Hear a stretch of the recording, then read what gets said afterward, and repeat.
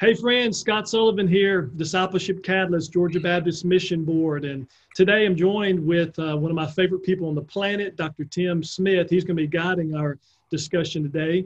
But we are blessed and super excited to have Ken Brady with us and Chris Surratt. So I'll let those guys tell you what they're doing at Lifeway. But and there's been a lot that's been happening at Lifeway. So I'm telling you what these guys are doing, the resources they're putting out is really just unparalleled compared to where we have been coming into the last 2 months. So Ken and Chris, I'm going to say it again at the end, but thank you for the time and energy that you guys are putting into product and resources and blessing local churches. Now, for those of you that are viewing today, make sure that you comment below, because we're going to be, just like we do every broadcast, we're going to give some free swag away. We want to bless you. We want to send things your way. And what we're going to send today, we're going to send a copy of Ken's newest book, Breathing Life into Sunday School.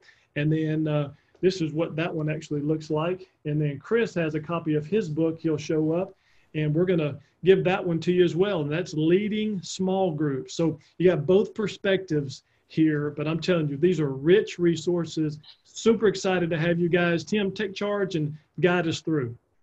Thank you, Scott. Appreciate everybody joining us. And make sure you do comment. Let us know where you're watching this from, and you'll get into the conversation, also the opportunity to win those great resources.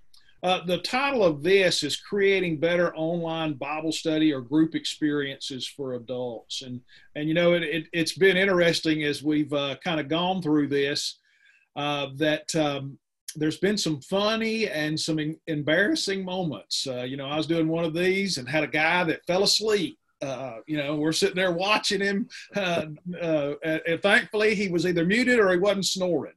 I was doing one the other day and had, it was nighttime, and here's this pastor, and his wife walks behind him. She's got on her robe and her hair's up in the towel from her shower. You know, just crazy things that have been happening. So Chris and Ken, we'll start with Chris. What has been the funniest or most embarrassing thing that has happened to you online during this COVID-19 time? Well, thanks, Tim. It's good to start with something embarrassing or funny. That's a good way to kick it off. But actually, I haven't had anything extremely embarrassing or funny. I think we were a little bit prepared because we do a lot of meetings via Zoom at Lifeway already.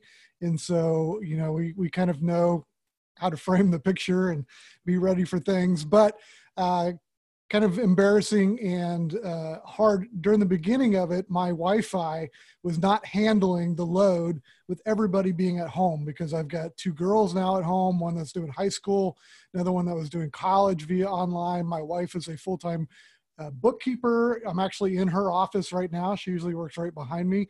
So everything was just maxing out the Wi-Fi. And I was doing a webinar for some friends in England, in the UK, and really excited about it, and got to the part where they said, "Hey, Chris, we're so glad to have you. Why don't you introduce yourself?" And my Wi-Fi went gone. And this was a live webinar. There was no re-recording, no anything. It was just gone. So I had to scramble, get my phone, get on through the cell data, download the app. I mean, it took probably 10 minutes for me to get back on, but yeah, that was my experience. Ken, how about for you? What's been your most embarrassing or funniest experience online during this time? Hey, Tim, this is an easy one. And hey, Scott, we were doing our second group Bible study from our church on Zoom, and we had about 5 or 6 couples in the meeting. So not a bad start to our season of online Bible study. And you know, when you get online, not everybody remembers to mute their microphone, right? And so we start hearing, you know, background noise. It's not bad. We can't really tell, you know, where it's coming from. But then all of a sudden we hear this, wee, wee, you know, and we're like, what is this? And one of the couples apologized, and they hit mute. They said, that's us. They hit mute. And then they came back in just a second, and each of them, the husband and the wife, both held up little piglets that they had bought for their daughters. And these little piglets were just running around the house. And evidently, when you pick up a piglet, it likes to squeal. And so they interrupted the meeting, and then everybody, of course, wanted to see them. So, hey, hold them up to the screen. And it was like, Bible study's over, groups ruined, let's just do prayer requests, because at that point we were just all, we all wanted to go out and buy little piglets.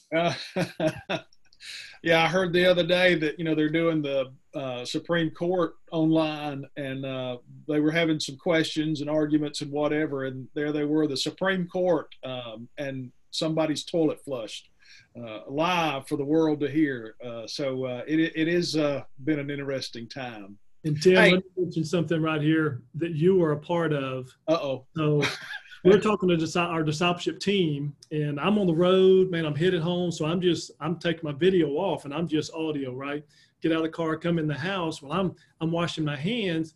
Well, I put the phone on mute, I thought, right? So I'm washing my hands in the office there, and then all of a sudden everybody's like, dude, I can't believe you're using the restroom while you're on the phone with us. I'm like, I'm not. I'm washing my hands. They said, we know you are. I said, you're fired. Yeah, it has been some interesting and fun times, no doubt. Hey, let's do this. Let's talk about the best practices for re-engaging our members and prospects through online groups. And Ken, we'll start with you. What are some best practices to re-engage our members and our prospects through online groups? And tell the folks what you do at Lifeway, please, sir. What do I do? Well, for the last decade, I have had the privilege of managing our adult ongoing curriculum. So that's just another way of saying Sunday school curriculum for adults. And that includes things like Explore the Bible, Bible Studies for Life, Gospel Project, Masterwork, and all the commentaries and things that go with that, the leader packs and whatnot. But this last October, I had the privilege of receiving another job, and that is the role of Sunday school director. And so now I use that position to be an advocate for Sunday school for all age groups around the country. I get to write and blog and speak and do things like this and support our state conventions. And so that's been a wonderful privilege. So those are my two jobs right now at Lifeway. And you've asked a great question about re-engaging people that are in our groups. And so I've got a couple of thoughts. I still think, Tim, the number one reason that people come to a group, whether it's an online group or it's a group on campus, is through the personal invitation of somebody that they know. It's still, it's a very powerful factor. So I think we see people online right now coming into the online groups and growing our Bible study groups simply because somebody in the group says, hey, my group's meeting Sunday morning at 10 or, Tuesday night at 8. Here's the link. Why don't you come join us? And it gives them an easy in to join the group. I also know that right now, because we're getting ready, it looks like, to reopen churches. You're getting ready to reopen in Georgia. We're reopening in Tennessee this month. And so we're starting to wonder, how do we re-engage people that have been now sequestered for 8 weeks or kind of have gotten used to online groups? And so, porch visits, honestly, Tim, where you can go distribute a study guide and say, hey, look, here's what our group's using. And, whether you come back on campus or you stay with us online, it just gives us an opportunity to re-engage somebody that may have stepped away for a little bit of a time. So I love that. And also I'll end on this one. It's good for the group leader to do the reaching out, but it's even more powerful when a group member reaches out to somebody that's been absent or a little bit on the fringe, because folks may think, well, that's the teacher's job to reach out to me, but if a group member reaches out and says, hey, I want you to engage with my group. I've got a great Bible study group and you need to come be a part of this. That's even more powerful than when a group leader reaches out. That's right. Chris, how about you? What are some best practices for re-engaging our members and even those who are not in our group during this time with an online group? Sure. And I'm the small group specialist at Lifeway, so I get to talk about small groups all the time, which I love, and do a lot of writing and co-host a podcast called Group Answers with Brian Daniel at Lifeway. So that's kind of what I do for my day job. But just a couple of practical suggestions for groups. Most groups have been doing online for a little while now, for at least a few weeks. My group has done several meetings online. So I think people are getting used to the idea of having a group experience online. But I hear from churches that there's still people that are not engaging as much as they'd like for them to online, whether they're not ready for the technology or they just don't feel like it's a good community experience. So one thing I would suggest is offering options for engaging that online community. For instance, I know with Zoom and some of the other online conferencing tools, you can call in instead of videoing in. And so I've talked to some groups that have had some success with, especially maybe older folks in their group that are not technologically prepared to do a Zoom meeting, but they can make a phone call. And so doing a phone call or doing one group meeting that's all on phone. So everybody does it that way. So if somebody's not ready for a video experience, they might be able to try that at first. Also, another thing is just varying the format of how you're doing your groups. I found, after doing a few of these, that they can get very monotonous. You have the same kind of look, the same thing. And so just changing the order maybe that you do your group in. And then I discovered the other day, I did a webinar for another guy, and he used a tool or an online conferencing tool called Icebreaker that I'd never heard of. And it's just a fun, different version of a Zoom format where you have people up front kind of on a stage sort of, and then you can give questions and it breaks people off into automatic breakout rooms with each other to talk about them. They come back. It's just a different way of doing it. So I would encourage you, if you've been doing it for a few weeks, maybe look at some different options for doing it differently next time.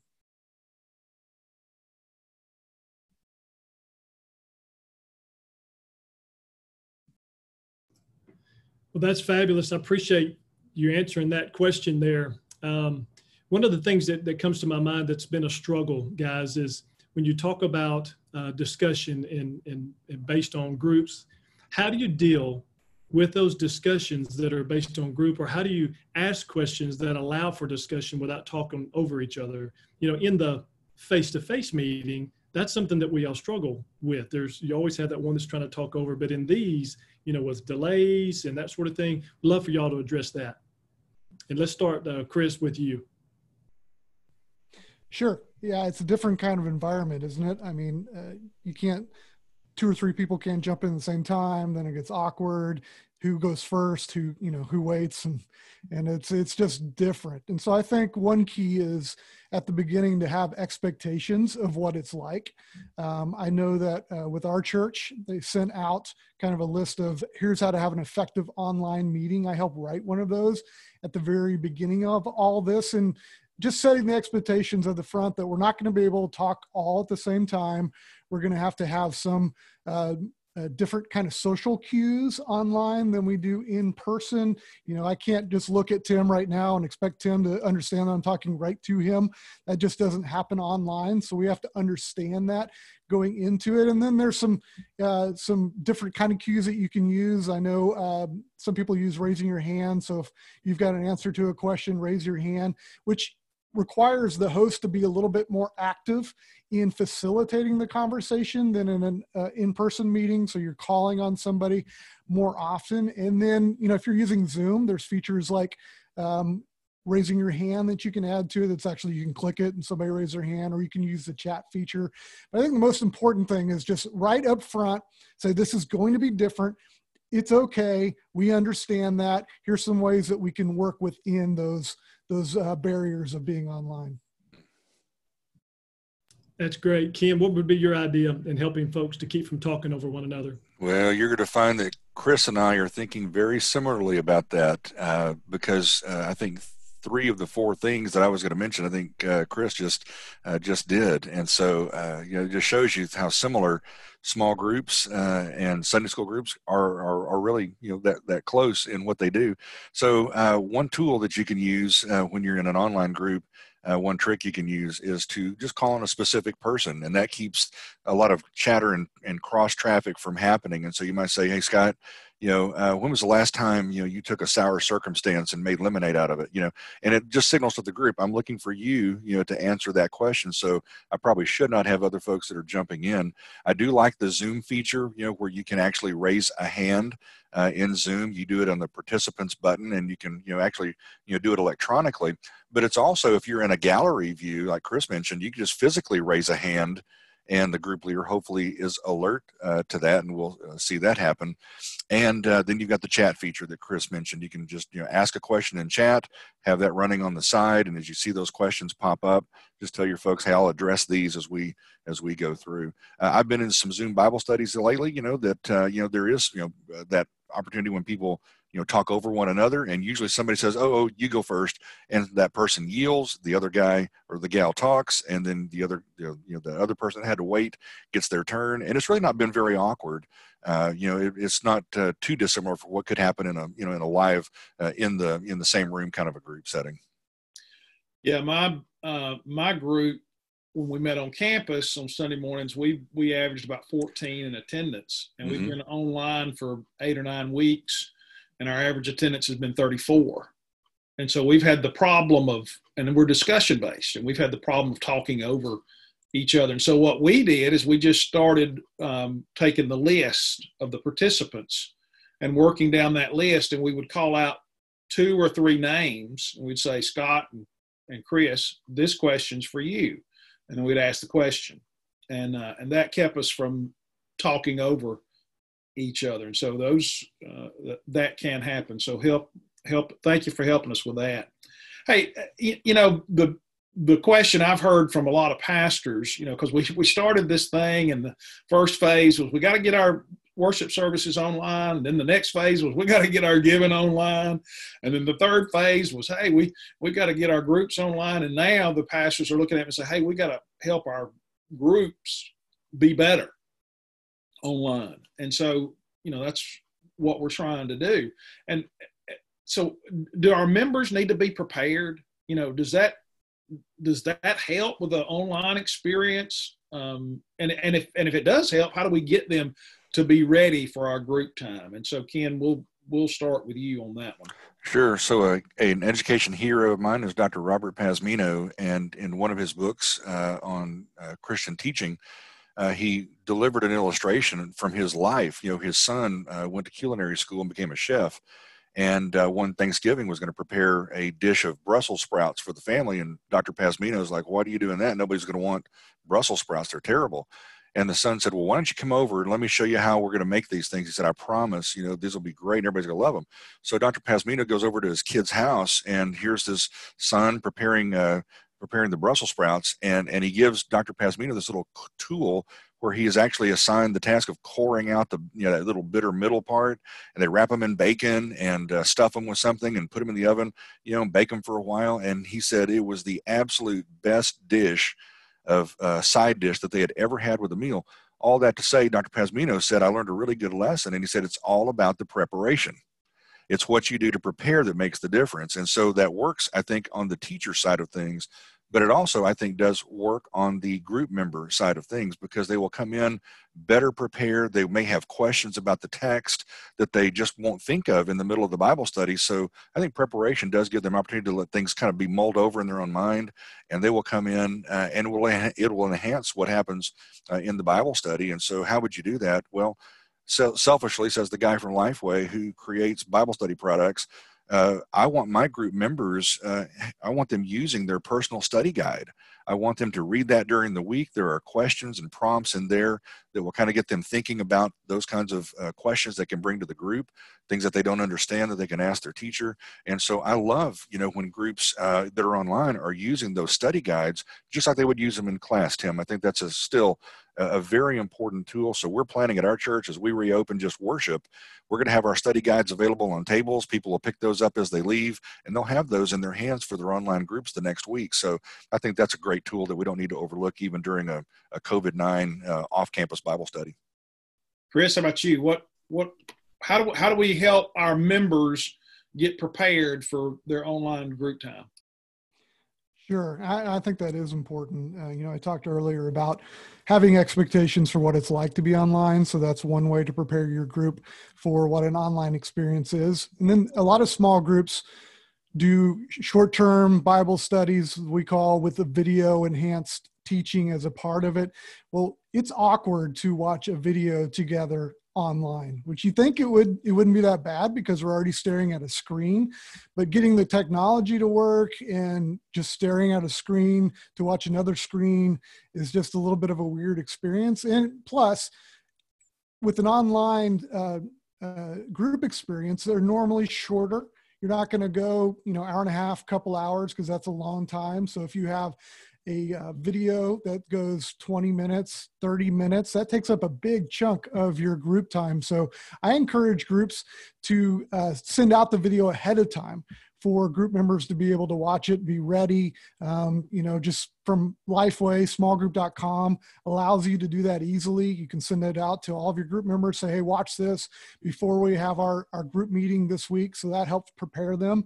A lot of groups right now are doing message-based studies because that's a little bit easier online. You're not watching a video. Well, now it's easy just to tell people to watch the message. If you missed it on Sunday, it's on demand for most churches online now, so you can go watch that ahead of time. So just being prepared with the teaching portion before you have the online group experience. That's a good word. I'm sitting here taking notes all the way through this. It's a little hard to guide this discussion because I want to just listen to every word that you guys are saying. This is huge. Now, this next question I have for you is really critical because privacy and security of these online groups is really critical. Had a friend emailed me the other day saying that he was in a group with his church and somebody had hacked in and uploaded pornography, and just, you can imagine the devastation of what that was for that group. So the question is, how do you keep hackers out of your group gathering online? Chris, we'll start with you.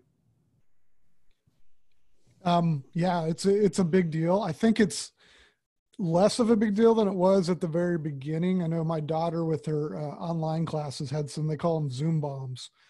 People just dropping into the chat. Luckily hers weren't really bad. It was just some other kids trying to cause some trouble. But since then, if you're using Zoom, they've put in a lot of features that secure the meetings. At the beginning, I know a lot of people were just putting their Zoom link out like on Facebook and say, hey, jump on this. We're going to have a meeting in a couple days, and you just can't do that. That's just not a good way to go. And so now making it personal invites. Also, Zoom has made every meeting automatically with a password. And so they have to have a password to jump in. And another feature that's been great for me as I've hosted webinars is the waiting room feature, where you can set up your meeting or your webinar where people first have to go into a waiting room, and then you allow them manually into your meeting. And that's, for a small group, that's easy to do. You've got 10, 15, 20 people. It's pretty easy. You can let them all in at one time if you can see it's all your group members, or one at a time. So there are some security features that I know at least Zoom has put into place. But the biggest one for me is just don't make the link public. That's good. I mean, that tool of being able to have people admitted into it has been really just a game saver for us as we've done things. Ken, do you have any other additional ideas on how to keep people from hacking your groups? Yeah, Chris has mentioned some big ones. The password, of course, and then you don't share the meeting link and password online and social media. You just share it with people you know. But beyond that, you can also disable screen sharing of the participants. That's a Zoom setting. And that keeps somebody that comes into your group that maybe you think they're safe, but they're in there to throw something up on the screen. Well, you can disable screen sharing on their end, and they can't do that. That'd be a frustration, to someone that's coming in to hack the meeting. You can also make sure that you don't have people that are using virtual backgrounds. In Zoom, you've got a few backgrounds like the San Francisco Golden Gate Bridge, or some other things. There's like a scene of a beach, and it's not a good practice to use those virtual backgrounds, because the virtual backgrounds can also be hijacked. And then all of a sudden you've got something on the screen that you don't want everyone seeing. And then the last one I'll mention is just disable file sharing, because if someone comes into your group, they could introduce a file that's got images on it you don't want them to see, or malware and those kind of things. So just disable file sharing. And those are all settings inside of Zoom. There's just a one click. And once you got that, you've set up a pretty secure meeting. And you can never totally probably safeguard the meeting, but you can almost make it airtight if you'll just take a few seconds to make some of these security measures a reality for the group. Yeah, that's That's a great point. And we do have to make it safe. And it is, you want to make it public. You want to invite everybody to come, but you can't put it out there and make it public. Hey, and Ken, we'll start with you on this one. How is teaching a group online different from teaching a group in person on campus? How's it different, but how's it the same? Well, it's different in that I don't have to wear pants. I say that kind of facetiously. But the Zoom meetings I've been in, have been very casual. I mean, we've had folks doing Bible study in pajamas and sweatshirts, and so it's super casual. You would probably not see that, in a classroom setting at church. So people have really kind of geared down. That's different that way.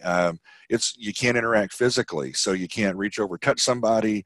You can't pass something across the room, so there's just no physical contact. That's also different. I think somebody's already mentioned, I think maybe it was Scott, that attention spans are shorter.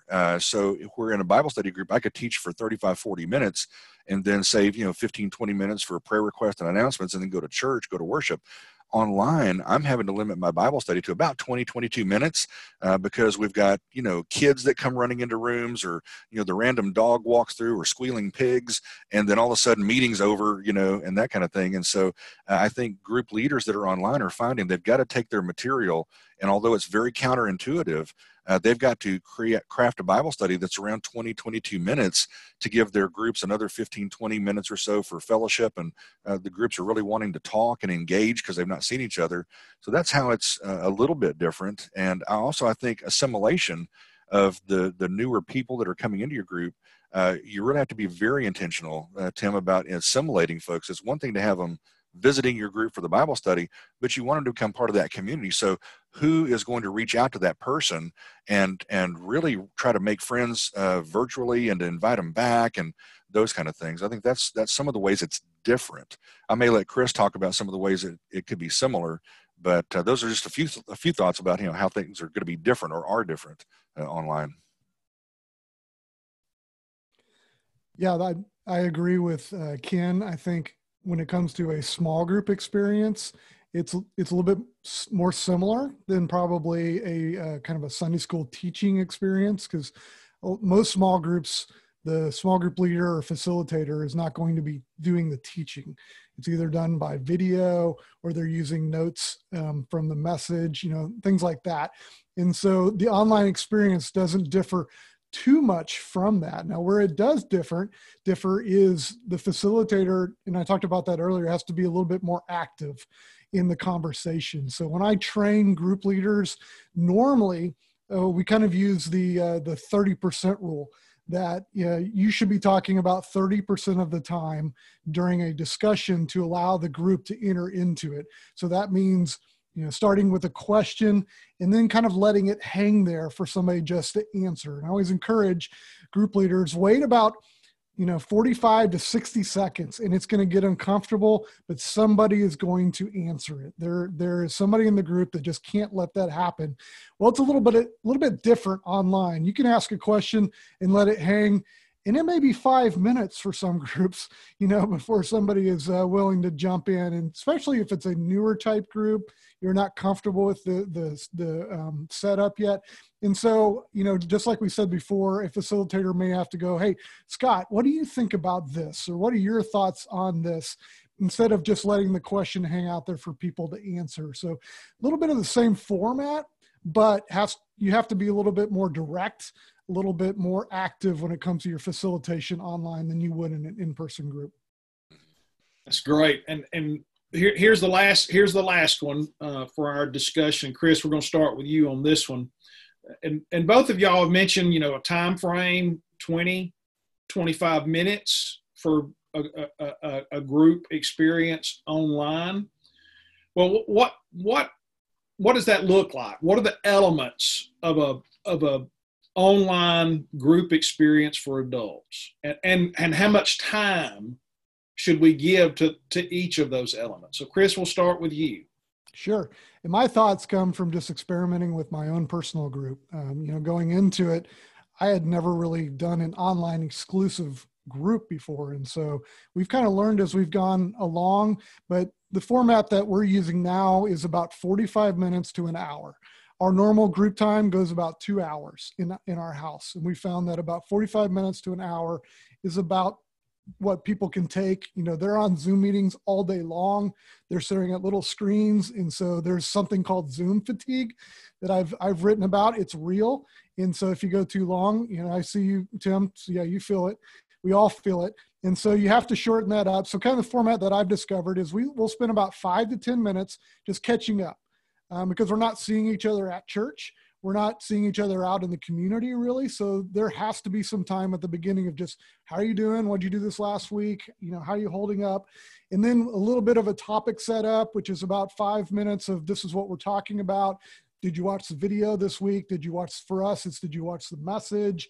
And then the discussion is about 20 to 25 minutes of the time, you know, kind of working through about 3 or 4 questions. That's about as many as we get to normally, when we usually would do like maybe 6 questions.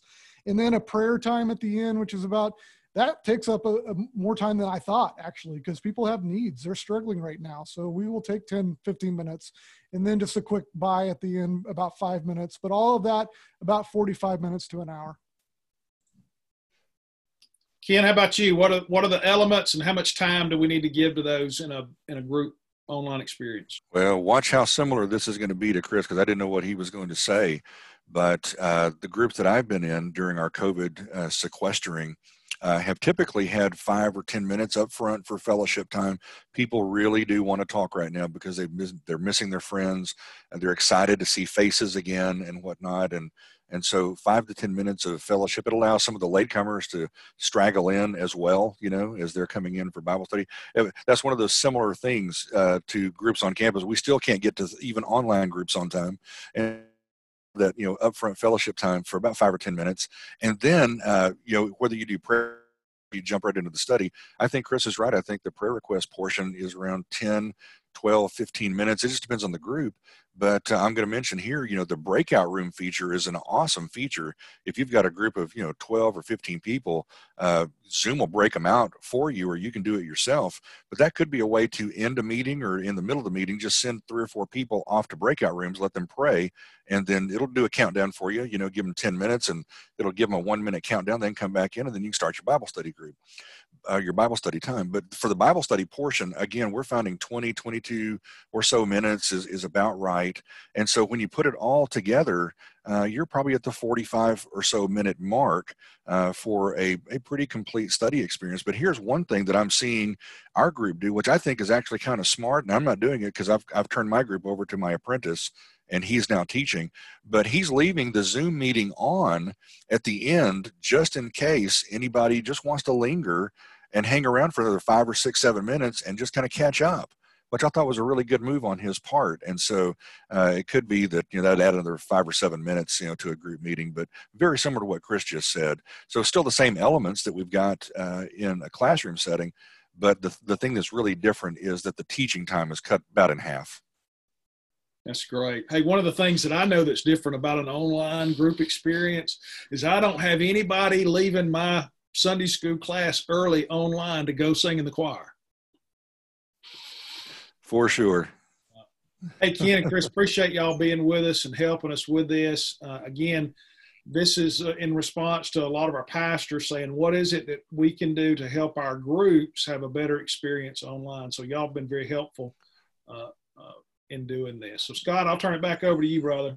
Yes, and I echo those same sentiments. Ken, Chris, thank you for being on our panel today. And this is exactly what we were wanting, because we're not hearing as much now people saying, oh my goodness, how do I get online? Now the question is, now that I'm online, how do I do it well? Mm-hmm. Because, you know, the newness of this new toy is wearing off. And if we don't do this well, we're going to start losing attendance. So thank you for the wisdom of all these things that you have mentioned here. And I'll just leave us with this thought. There are some complications when we go online and we do a Zoom or Team or Google Hangout and we try to create these online small group Sunday school gatherings, but they're minimal. Do not let the complications keep you from this fellowship, from this Bible teaching, this investment time. I'm telling you, there's no greater time in history when these small group investments are more needed than it is right now. Our people are starved for it. So thank you so much, guys. And we will look forward to having you on another time. You guys are heroes. Thank you for Lifeway and all that you do. Tim, thanks for setting up our meeting and all of our questions, and we'll see you another day.